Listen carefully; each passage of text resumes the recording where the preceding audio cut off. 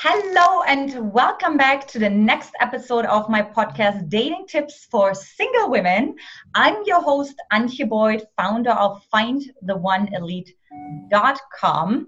And today I have Julie Spira with me today. Hello, Julie. Hi, Antje. How are you? This is going to be so much fun. I'm really going to be helping a lot of women. I'm sure you do, because I run out of my wisdom when it comes to online dating. So I'm really excited to hear what you have to share for them, for all those lost souls in the online dating matrix, really, right?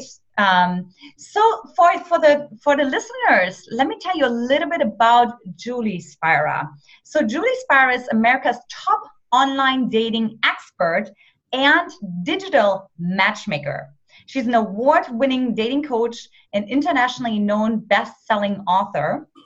She's a go-to person for online dating, yay, and mobile dating advice, and was named Best Dating Coach of the Year in the 2017 iDate Awards. She was also just published in the June issue of Cosmopolitan, so get your issue right now. And as a Los Angeles-based celebrity dating coach, Julie has clients from New York to San Francisco, from London to Sydney, all over the planet.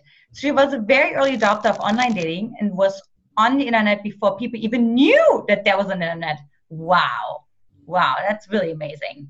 And she truly is the pioneer of online dating. So with that, Julie, welcome to the show.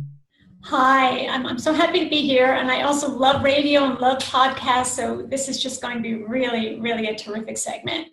Oh, so amazing. So, I would love to hear more, Julie, like why is online dating, why is there still hope, right? So many women have given up hope, and what can you say about that?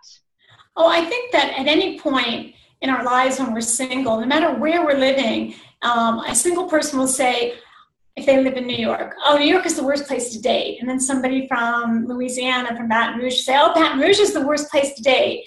And the people in LA, say, oh, Los Angeles, freeways, it's the worst place to date. Yes. It doesn't matter where you live because, one, when you're single, you will feel like where you're living is the worst place for singles and for dating. But because of the World Wide Web, we have to embrace this with a lot of love because we have an opportunity now to expand our digital horizons and actually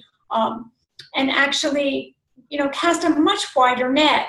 And the reason I'm saying that is because online dating is available 24 hours a day. So, you may be off that cutoff time for making that phone call by my rule book, but that doesn't mean that you can't be searching online. And if you happen to write an email to somebody at 11:30 at night, you're not judged like, oh, God, loser, she didn't have another day at 11:30. It just meant that you were awake, and those were the hours that you're able to search for love, or at least somebody, with enough in common that you might develop a friendship that could turn into more.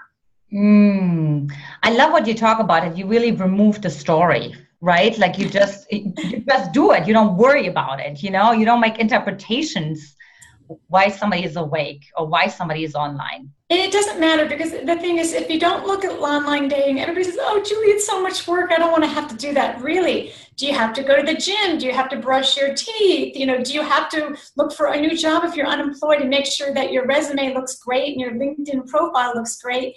And the answer to all of those is yes. So if you're finding a partner, like you have a wonderful, wonderful partner and husband. I've met him. He's amazing. You're a fabulous couple, and people will strive to be like you. And if you're sitting home and you're not logging on and your friends aren't fixing you up anymore, then you're leaving the opportunity to meet somebody, even if they live in a different zip code, off the table. And people do move for love. And I have clients that moved across continents for love, besides across town. Absolutely. Yeah.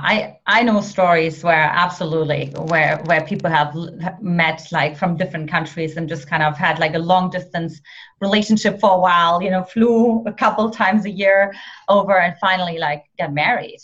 Absolutely. Yeah. That's totally possible. And that's the possibility of it, right? So we really talk more about the possibility versus it's such a drain, right? And so what would you say, what are like some of the three main blind spots that people have when it